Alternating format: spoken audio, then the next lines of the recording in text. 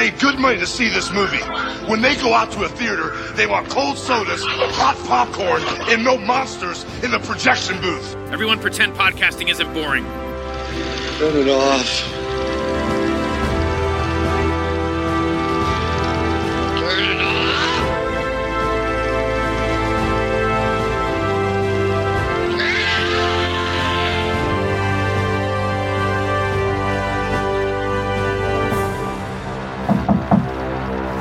I'm Leo. You must be Nancy. May I come inside?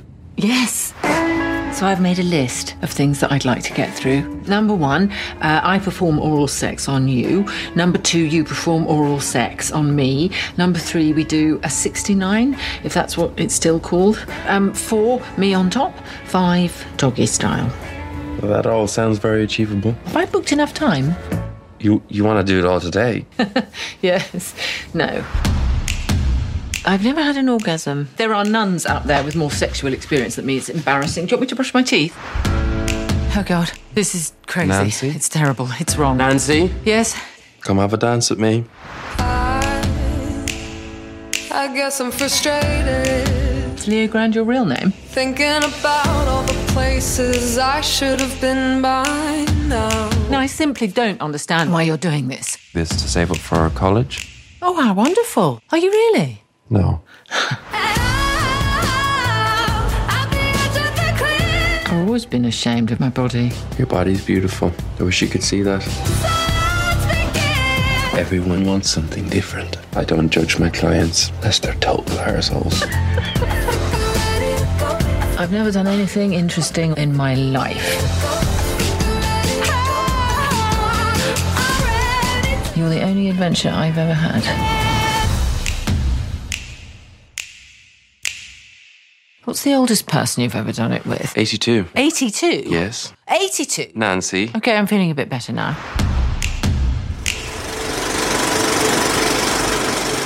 Hey folks, welcome to a special episode of The Projection Booth. I'm your host, Mike White. On this episode, I am talking with Bryan Mason. He's an editor and a whole lot more. Recently, he completed the editing for a new film, Good Luck to You, Leo Grande. We also talk a little bit about some previous works like 52 Tuesdays and the documentary Shut Up, Little Man. I hope you enjoyed the interview. So you are one of these rare birds where you have credits in producing, camera and electrical department, directing, writing, act, just all of these bits. I mean, how did you get into the business and how did you become this jack of all trades?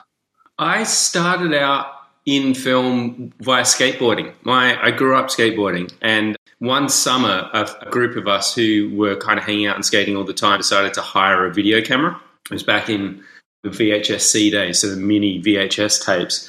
So we rented a camera, like a rent-to-buy kind of scheme, and we just filmed ourselves, mostly to kind of try and figure out how to make tricks that we weren't able to do. Like, where do I put my foot? Why can't I never get that board to flip this way or whatever?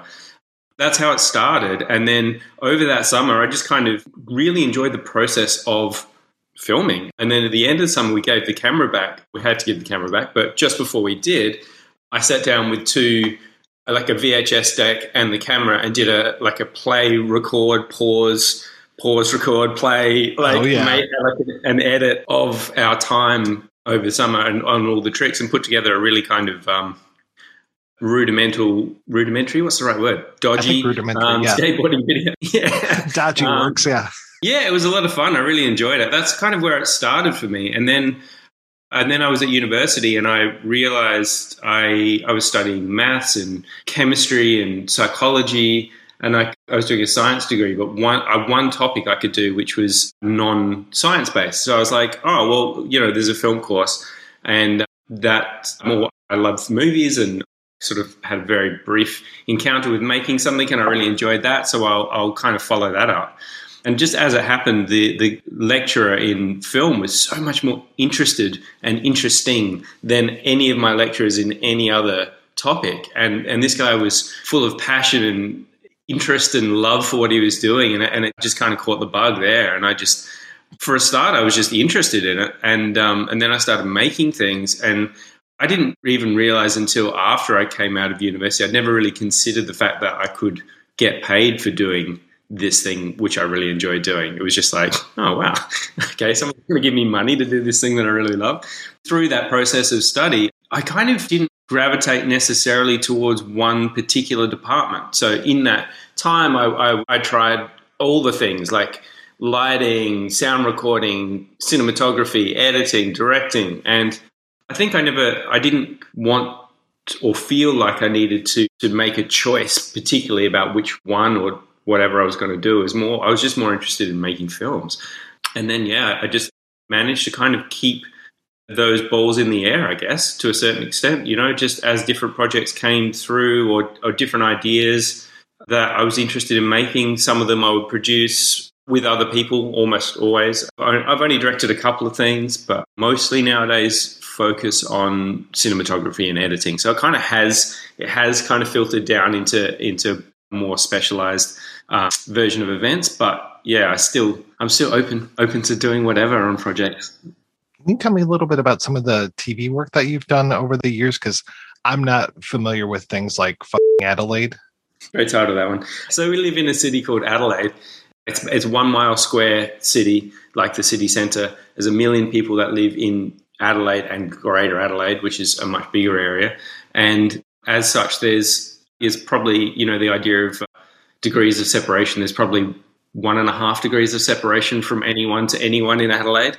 So there's this kind of a bit of a catch cry, really, when something happens and you're like, well, oh yeah, I know that person. It's like, of course you do. Fucking Adelaide. It's like, like everyone just kind of knows everyone to a certain extent or pretty close to knowing everyone. So we made a series for ABC, the local Australian broadcaster, called Fucking Adelaide, and it was kind of exploring a family that the mother had decided to sell the family home. So all the kids who were living kind of here, there and everywhere around the country and around the world can't come back to Adelaide and revisit their kind of hometown and spend time together while sorting through the house and figuring out who gets what. And it was really fun, that series. It was a good exploration of family in a small town and I guess all those tensions that arise when siblings come back together.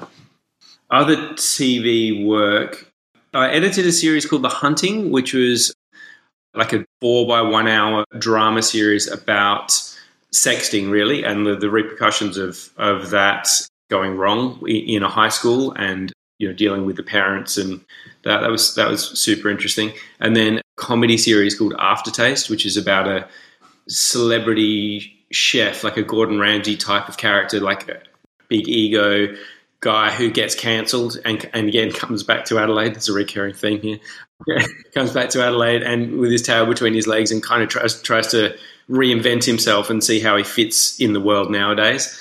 We just shot and edited the second series of that. So I don't do a lot of TV work, but there is it kind of bubbles in between features and TV. And I still do work in feature-length documentaries occasionally as well. Well, that's what I was going to say. It's interesting that you kind of bounce back and forth between not just TV work and films, but you've got the documentaries in there as well. I think my first exposure to your work was actually Shut Up, Little Man, which I had been hearing about that tape and had heard that tape. It's kind of the theme of the movie, right? I've been hearing about it and heard the tape so many times and so many years. So the documentary was this revelation. I'm so curious how you got involved in that. I guess it's prudent to say when I finished university, I started working a lot with Sophie Hyde, who's my partner, and we make a lot of work together. But also Matthew Bate and Rebecca Summerton, the four of us studied together, and we started a company called Closer Productions. And the Matthew Bate, he found something similar to you. He'd heard these tapes and was kind of curious, like, what is this? Like, what's the story here with these two old men kind of fighting and yelling at each other? What's the relationship? What's the story? So he dived into that world and sort of researched and tried to find what was happening and what the history of it was.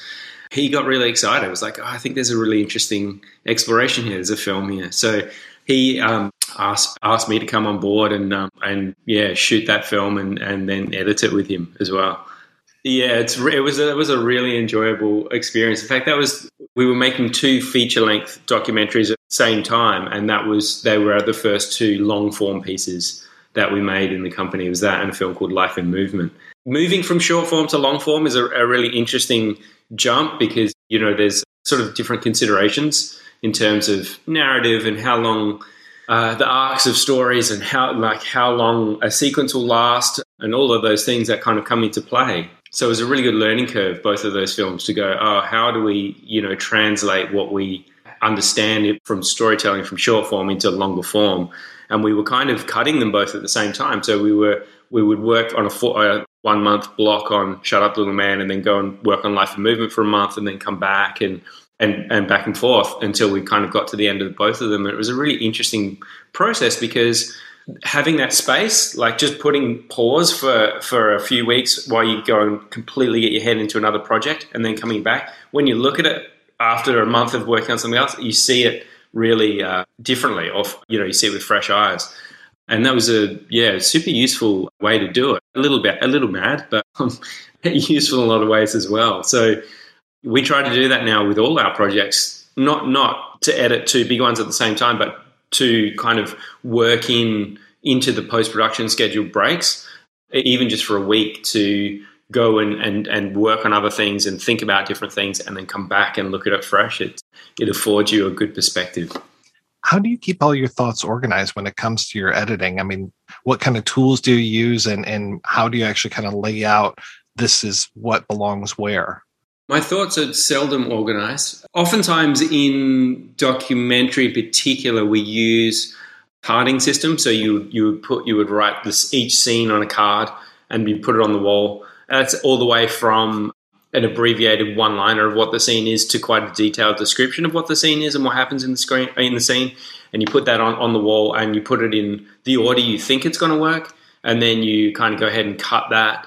And then you go, something's not working in the second act there. What do we need to do? And sometimes you just go straight to the edit and you try and rearrange it in there. And sometimes you just go to the wall and go, okay, so what happens if we put this cut, like this scene before that one? But then we're not going to get that. Then we could put this scene here. And you start, there's something around that kind of process of removing it from the technology of the edit and just going like to cards on a wall. It can really help. So that's one tool we use, but really the main secret tool or thing we use within the company is each other. There's 4 of us that kind of own and run the company, and we very much show each other the works in progress, and we're all relatively harsh, I guess, with each other and with like a feedback and just like, that bit makes no sense. So that, like kind of pretty cutting on a level, which is hard to deal with when you first come into it, but it is actually like really useful because what it means is you, rather than reading that sort of feedback from a critic or something when you're done, you're hearing it from each other. So not to say like we get everything right by any means, but certainly having that level of critique and leveling those criticisms at each other as we're going is very useful because it lets you kind of go, right, that's not making any sense to you, that bit. Why? I should do. Maybe you're not getting that bit over there. Okay, let's go have another look at that scene and see if we can, the thing that we thought was really clear in that scene, let's just see if we can make it even clearer. So by the time you get to that scene, it actually makes sense. So that feedback process, that kind of collaboration is really the main tool we use to keep our thoughts organized or make the best edit we can, I guess. Well, you mentioned Sophie Hyde earlier, and you've worked with her so many times. Can you tell me a little bit about that relationship when she's the director and you're the editor? So Sophie and I started working together pretty well straight out of university, and we started working on documentaries and a lot of live performance stuff. Like theatre companies would employ us to document their shows, or dance companies, and we just really enjoyed working together. And we sort of started like 2001. Yeah, 2001. And we're still working together as much as we can. We kind of really enjoy the collaboration and I guess having that much of a shared history. There's a lot of shorthand. You're going into a project and you kind of know each other really well, and you know what you're looking for, or you kind of can short track conversations really well. Oftentimes when Sophie and I work together, I work both as a cinematographer and editor, and I love that because you jump on at pre-production, oftentimes when the script is done or pretty close to being done, and you go, so in pre-production you're talking about what you think it's going to be and what are your references and what do you hope it turns out like. And then you go all the way into production where you're trying to then achieve the things that you thought it was going to be or you hoped it was going to be, but also trying to be open to what it actually is and what you find. And then all the way through into the edit as the editor and all the way through post-production to delivery where you kind of go, okay, well, we hoped it was going to be this. And then when we were shooting it looked like it might be that. But now, it's actually this. So that kind of that process of evolving or being open to what the project actually is and making the best of it with the material you manage to gather on set, kind of being involved from the start all the way through, I really love. I think it's a great way to work because you feel like you're co-creating on some level. So yeah, Sophie and I work that way together and we really enjoy it. So the first documentary I saw of yours was Shut Up Little Man, and then the first narrative I saw was 52 Tuesdays, which was 9 years ago now, but wow, what a movie. Yeah, that was a really interesting film. Just quick history on it. It was a process film set up to be set and shot every Tuesday every week for a year, so 52 Tuesdays. And yeah, it was a super low budget film and it was great. That was like that was our first narrative feature, and I guess on some level it has documentary elements because your cast. I mean, the main character of the film is starts as a 15-year-old and ends as a 16-year-old. So like that at that time in your life, you're changing, and I guess what she went through in that year physically and her changing, we couldn't fake that with the budget we had, like there's a kind of reality to that, it's really interesting to track on screen. But the main thing that was amazing, interesting, fascinating about that film was the process, like being able to, so our weeks kind of ran. Sophie and Matt Cormack, there's another Matthew that works in the company, would write, and they were sort of writing as we went as well. So they would kind of deliver all the week's scenes on a Wednesday, and then on the Thursday we would rehearse with the actors and look for locations and think about what props and what costumes and all of those things that we needed. And then Friday would be location hunting and continuing with that process of, like I just said, the props and all of those things. And then come Monday would be another rehearsal, and then we'd shoot on the Tuesday, and then the Wednesday would be the next week's scenes. Okay, let's start looking at those and what they are. And then as we went, we started to edit as well. So as Sophie and Matt were writing, I would be in the edit suite assembling the scenes from last week, and we would look at, okay, well, how's the story working and how are these characters tracking? And so it was this kind of live organic filmmaking process. Like as the year went, we kind of just kept churning through every week, and it was like learning as we went. And we, unlike, so in a normal schedule, there's the main house in that film, and where Billy's mother, who's transitioning to become Billy's father, live, and you would schedule everything at that house to be shot in one block, right? Because that filmmaking wise, that's logical and it makes sense and it's a good use of resources. But not in this process. In this process, we would go to the house and you would light it and set it and get everything sorted and shoot the scene. And then 3 weeks later, you're back to the house and you're like, I've got to light it and set it and do it all again, right? But which sounds like a pain, but actually was really interesting because I would look at material from 3 weeks ago and go, okay, how do I do that better? Like, how do I light that better? How do we cover that scene more interestingly or whatever? So there was this really good sort of filmmaking loop that was happening for the whole year of like trying to figure out how to make less mistakes, I guess, as we went is kind of the way I look at it, which is the way I look at filmmaking anyway, is kind of like, I think it's what I find really interesting about it is that I don't know that you can ever make the perfect film per se. I think there's always going to be things that you wish you did better. I'd like to think that wasn't the case, but in reality, I think it is. And I think if you're doing your job right, you're trying to make less mistakes every time you go out. Like, every time you do it, you're trying to get a few less things wrong. That's definitely the way I look at it. And I always think that's interesting too, with I think about my favorite films. And they're films that some people hate, or have no time for. And I find that really interesting about the medium, right? Is like you can have a film that you absolutely love, like Fight Club's an example. Like that's on my favorite films. And some people just like don't have any time for that film, but it's a film I really enjoyed at the time, and I still like it. I still watch it back. I mean, it's not perfect by any means, but it's a really interesting cinematic achievement as a film. And to think that had such an impact on my life as a young person, seeing that film, being like, oh, you can do all of that in one film. That's amazing. And then some people are like, oh, I hate that film. It's like, oh, okay, there you go. That's amazing. That kind of frees you in a way. You're like, oh, no matter what you make, someone's going to hate it, right? You just have to do the best thing that you can, that you think is good, and hopefully some people will engage and like it. Fight Club, that you know the twist now that you've seen it the first time, that you can watch it over and over again and still enjoy the film. It's not like it's ruined for you. Yeah, agreed. In fact, some of it's more interesting to watch when you know, like when you know that you watch it back and you're like, oh, that's so clever.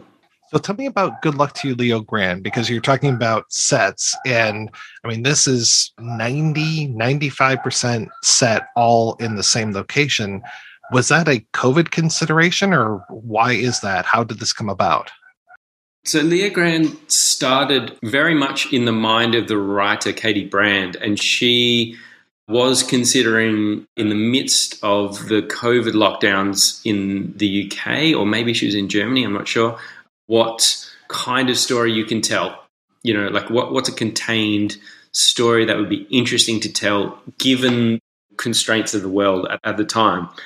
So the idea of kind of two people in one room exploring intimacy, I think, was a really appealing one, and one that at a time where there wasn't a lot of meeting new people and kind of interacting with new people, watching two people kind of get to know each other or try to get to know each other has a certain appeal. So the project came to Sophie at a really early draft stage, and it had just two meetings, the first two meetings, but Emma Thompson was attached. So it was kind of like, here's the concept, here's an early draft, and it's a story of a woman who is recently widowed, who realizes she's never had good sex in her life. So she employs a young sex worker to try and remedy that, basically. And so, you know, the concept is simple and interesting, but Emma Thompson's going to play the woman. And you're like, oh, okay, well, that's something in that, right? So then Sophie and Katie worked, I think the shooting draft was draft 10 or 11. So they did a lot of back and forthing, like to kind of flesh it out and bring more things to it and develop it out into a screenplay that felt like it kind of evolved out of the first version was just the two of them in the room and kind of evolved into a meeting outside of the room, and like the beginning of the film, which is we meet Leo as he's getting ready to go to the first meeting. So there was kind of the scope of it opened out a little bit, but as you said, it's still kind of 90%, probably a little more in the one room with the two characters, which was a huge challenge coming to it. Like, you know, I was terrified. It's kind of like, oh, how do we keep two people in one room interesting for, like,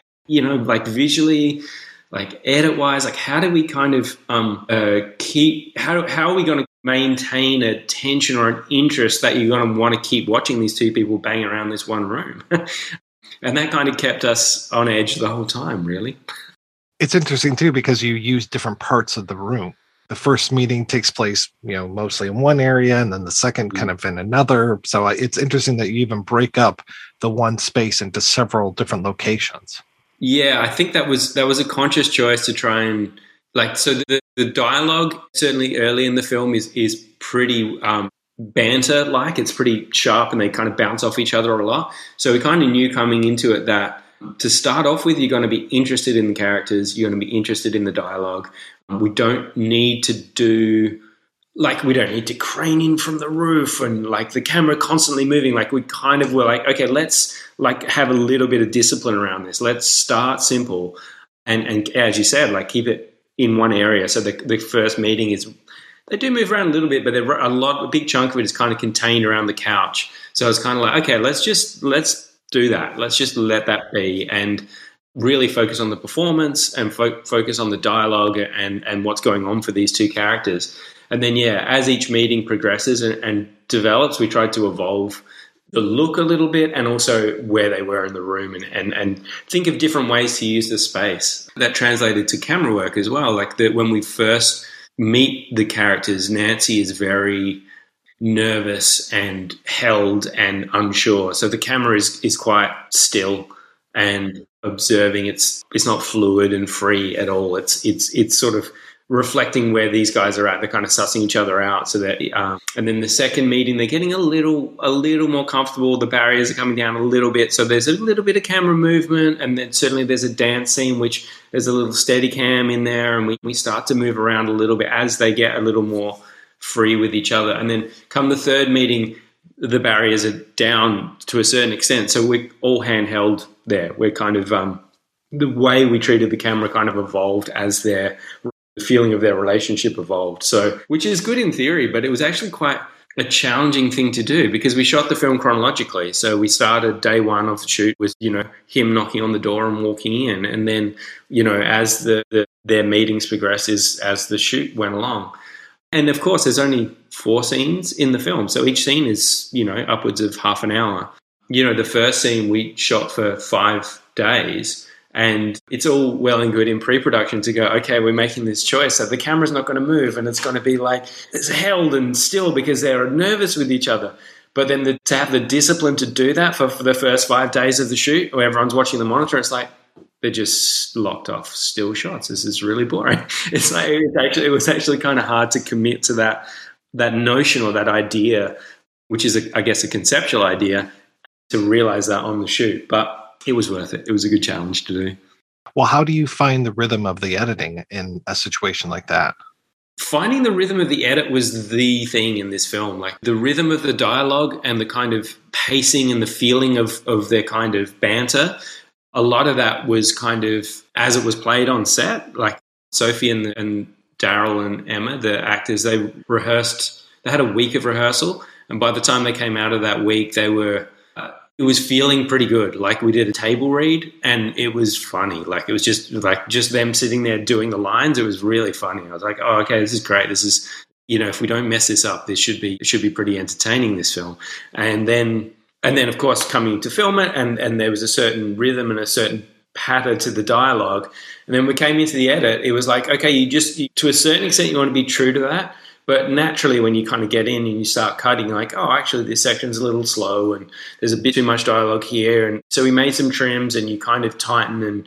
But a lot of the film, in terms of the edit, was really trying to get out of the way of, or not mess up what was there. There's one particular scene where at the end of the second meeting where they're sitting at the end of the bed and they're talking about, and Leo's talking about sex work. We cut that scene pretty early in the edit and we were like, oh, that's feeling good, that scene. And then we watched it again on the next run through and we're like, this is the scene. This is the scene where every time we watch it, we're going to want to make it quicker. We're going to want to cut out the space. We're going to want to clamp it down.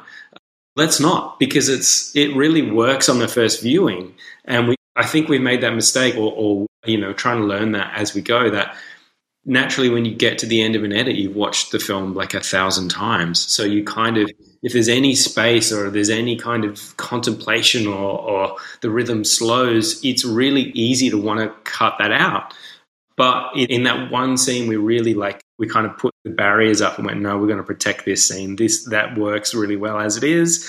And every time, and we get feedback. And of course, after a certain point, the producers and the investors start going, well, that scene, could that move a little quicker? And we're like, yeah, definitely could, but it's not going to. It's like we're going to try and let that be, because when we just kind of try and hold on to that, when we first got through it and that first version of it, it worked really well. And we're like, okay, let's keep that. Yeah.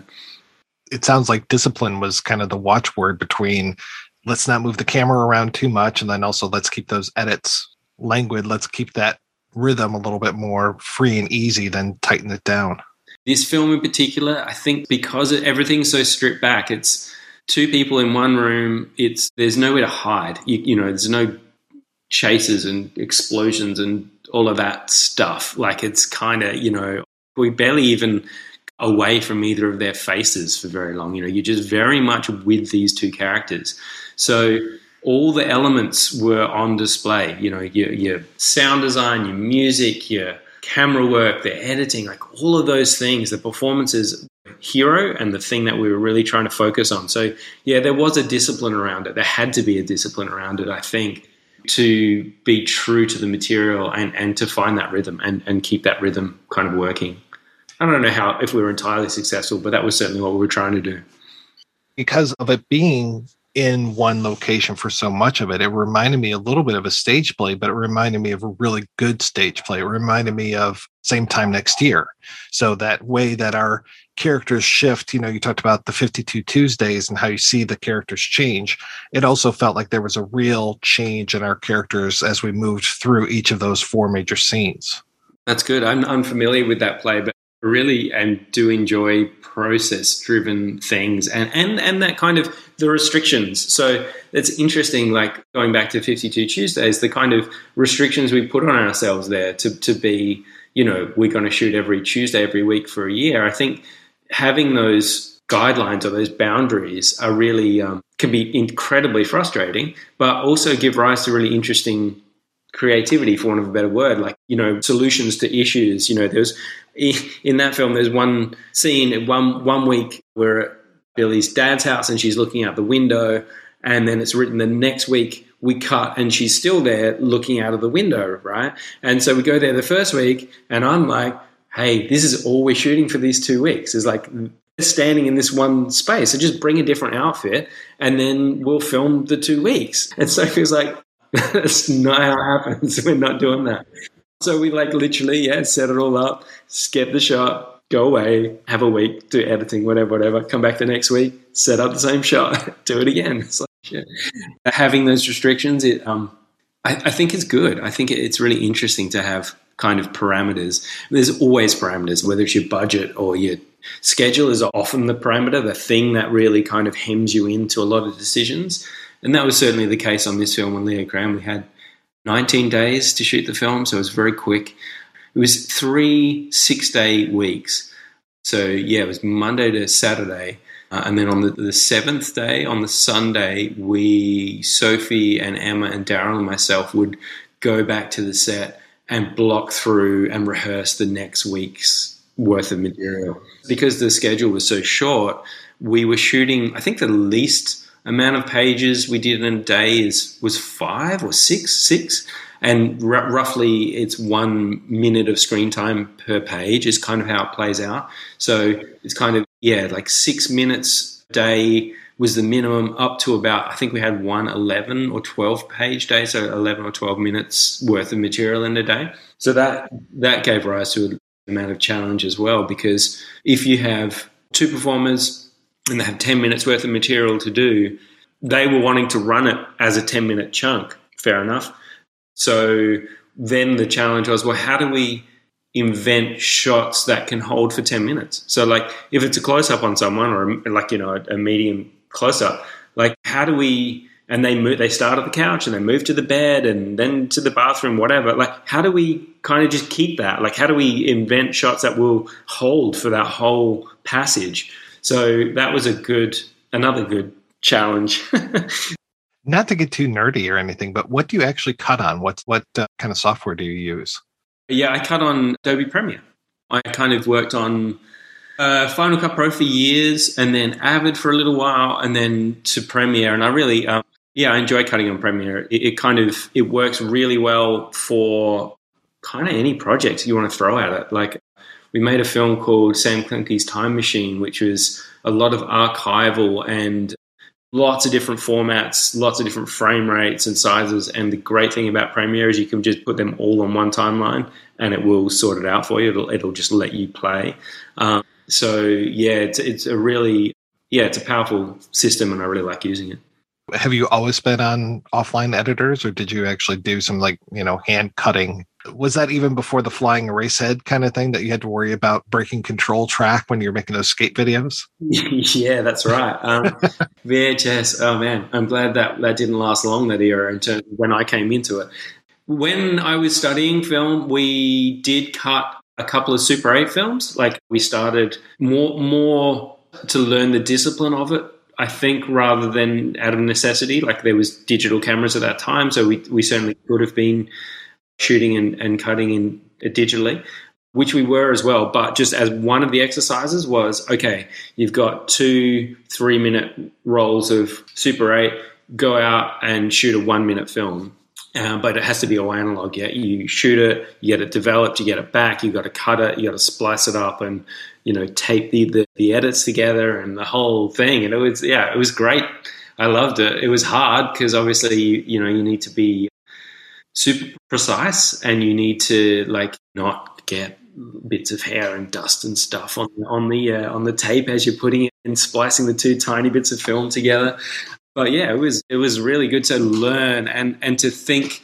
It makes you consider and edits in a different way, because much like shooting on film, where you rehearse a lot because you've only got a certain amount of film stock, so you can only you might get 2 takes for every shot. You don't want to just kind of start rolling straight away. You want to go, okay, let's rehearse. What does the shot look like? Is that right? Is it, and then director will come in and give notes to actors. Okay, let's rehearse again. Okay, is that feeling right? Yeah, we're getting there. Okay, let's go for a take. So there's a different process and discipline around it necessarily than shooting digitally, where you can kind of just, oftentimes you roll on rehearsals because you're like, well, we're all here, we're all set up, and maybe it's going to be good straight away, so let's go.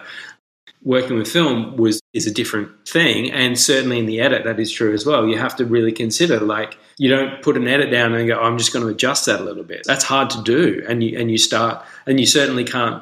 You can make shots shorter relatively easily, but to kind of find the frames you've cut off and make it just that little bit longer is difficult. So it makes you define at least your choices to what you think is going to work, makes you really consider each of those decisions a lot more, which was a good discipline and a good process to learn, to figure out the people were cutting films like this for years. That's amazing to me. And it's amazing what editors would understand from looking on the viewer, where you've got the film spooled up and you go forward a little bit and back a little bit, where you put in your edit points, and just learning they blink there. I'm going to go back a bit. I'm going to put my edit there. Okay, good. And just learning how those things work in a really kind of definitive or analog or more kind of locked in. It's kind of like those decisions don't come lightly, because it's.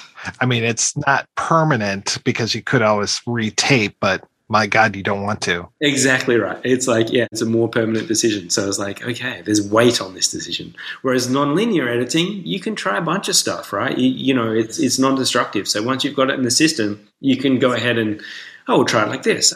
Maybe let's try and start the scene with that shot. I put that there, see what that does. And, and that has given rise to how films are made nowadays, and thank goodness for it. But yeah, very different considerations and different disciplines for sure. From working on different forms and different disciplines, it's very much I think that's a big difference between feature-length work and television. So television is often very quick. You don't have a lot of time to consider. You put it together, and then you maybe get a couple of revisions of a scene, and that's so you kind of, it's good and bad. It's good because it hones your instincts, and you have to trust. As you're putting it together the first time, you are maybe a little more acutely aware of the decisions you're making again, because I don't get to try a bunch of different stuff here. I can try a couple of things, but what I think is going to work I have to make that work, because I don't get to totally rethink it. Unless the wheels fall off, you don't. You just kind of if it can't, you have to get it working pretty quickly, because you don't have a heap of time to go back to the start and try again. So, which is different. In feature films, you oftentimes schedules have a little more space, especially in the edit, and you have a little more time to consider and reconsider and make sure it's kind of doing the best thing it can do. Whereas television, you're very much just cranking it out. Let's get it done and get it going. So, yeah. It doesn't sound like you are afraid of taking on many projects at the same time. So what do you have working these days? For a long time, we took as many projects on as we could, because we were working at a kind of low budget realm. So you kind of know one project was kind of keeping the whole company running. It was kind of had to be a bunch of different things happening at the same time to keep enough revenue coming in to kind of make the whole thing keep going. So I kind of learnt that way and learnt that working on a lot of different things at one time, as daunting as it can be, is also kind of plausible. Like, you can do it. So yeah, at the moment, there's 3 films that Sophie has at various stages of, they're all the scripts are ready. It's just various stages of financing and getting actors cast attached to get those happening. One of them is set in Mexico, one of them is set in London, and it's a period piece, and one of them is set in Amsterdam mostly and partly in Adelaide.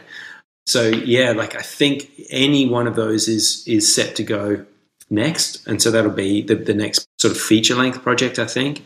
Just on Monday, I started a new edit with Matthew Bate, who made Shut Up Little Man.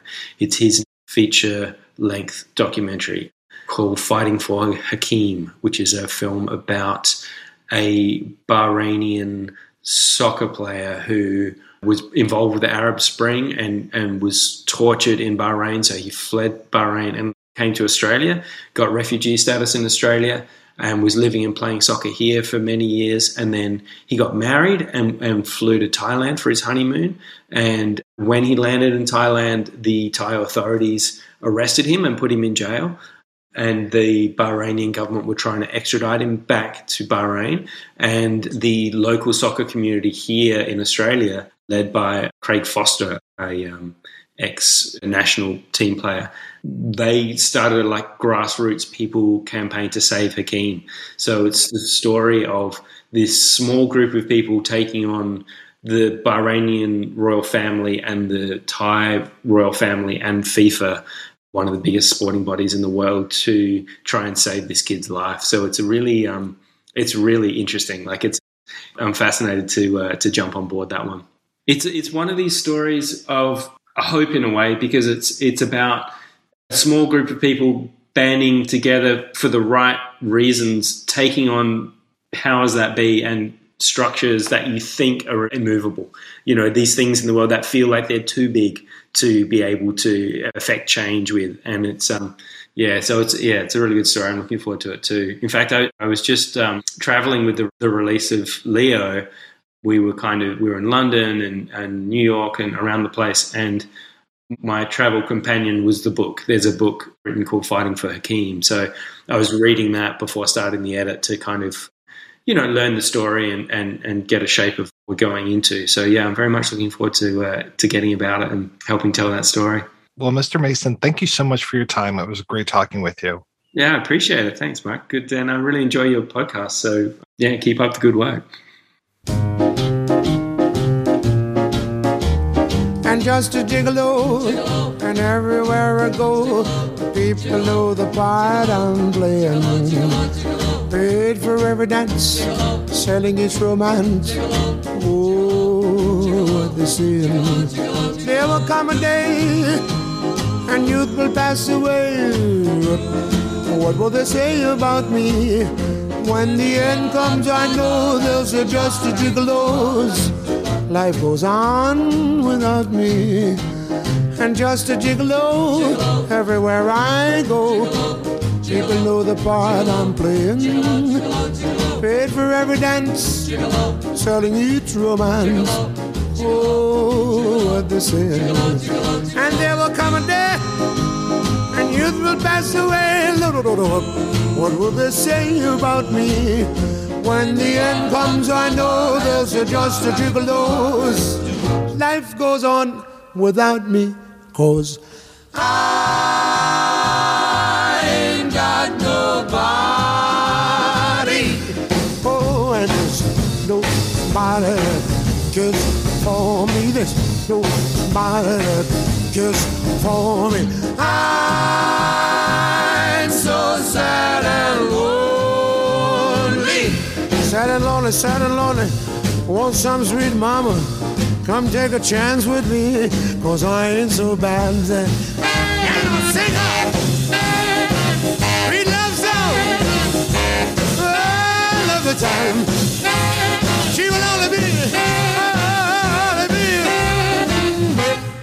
Baldi bozi bat, blibop. I ain't got nobody. Oh, and there's nobody that cares for me. There's nobody that cares for me. Nobody cares for me. Nobody cares for me. Let him go. Let him go.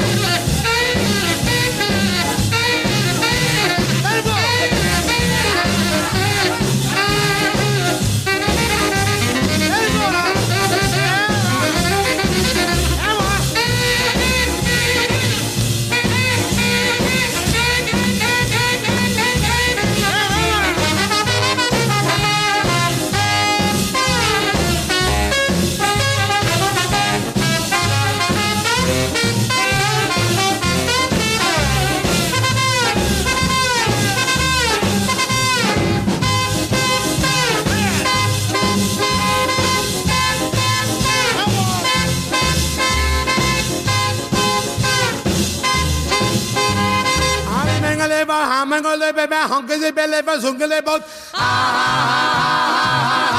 ain't got nobody. Nobody that cares for me. There's nobody that cares for me.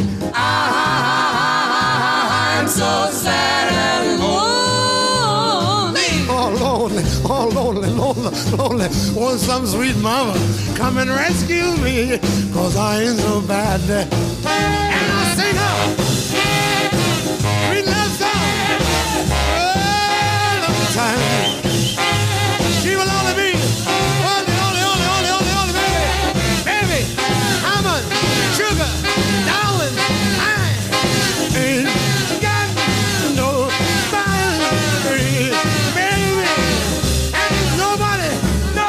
There's nobody. There's nobody. There's nobody.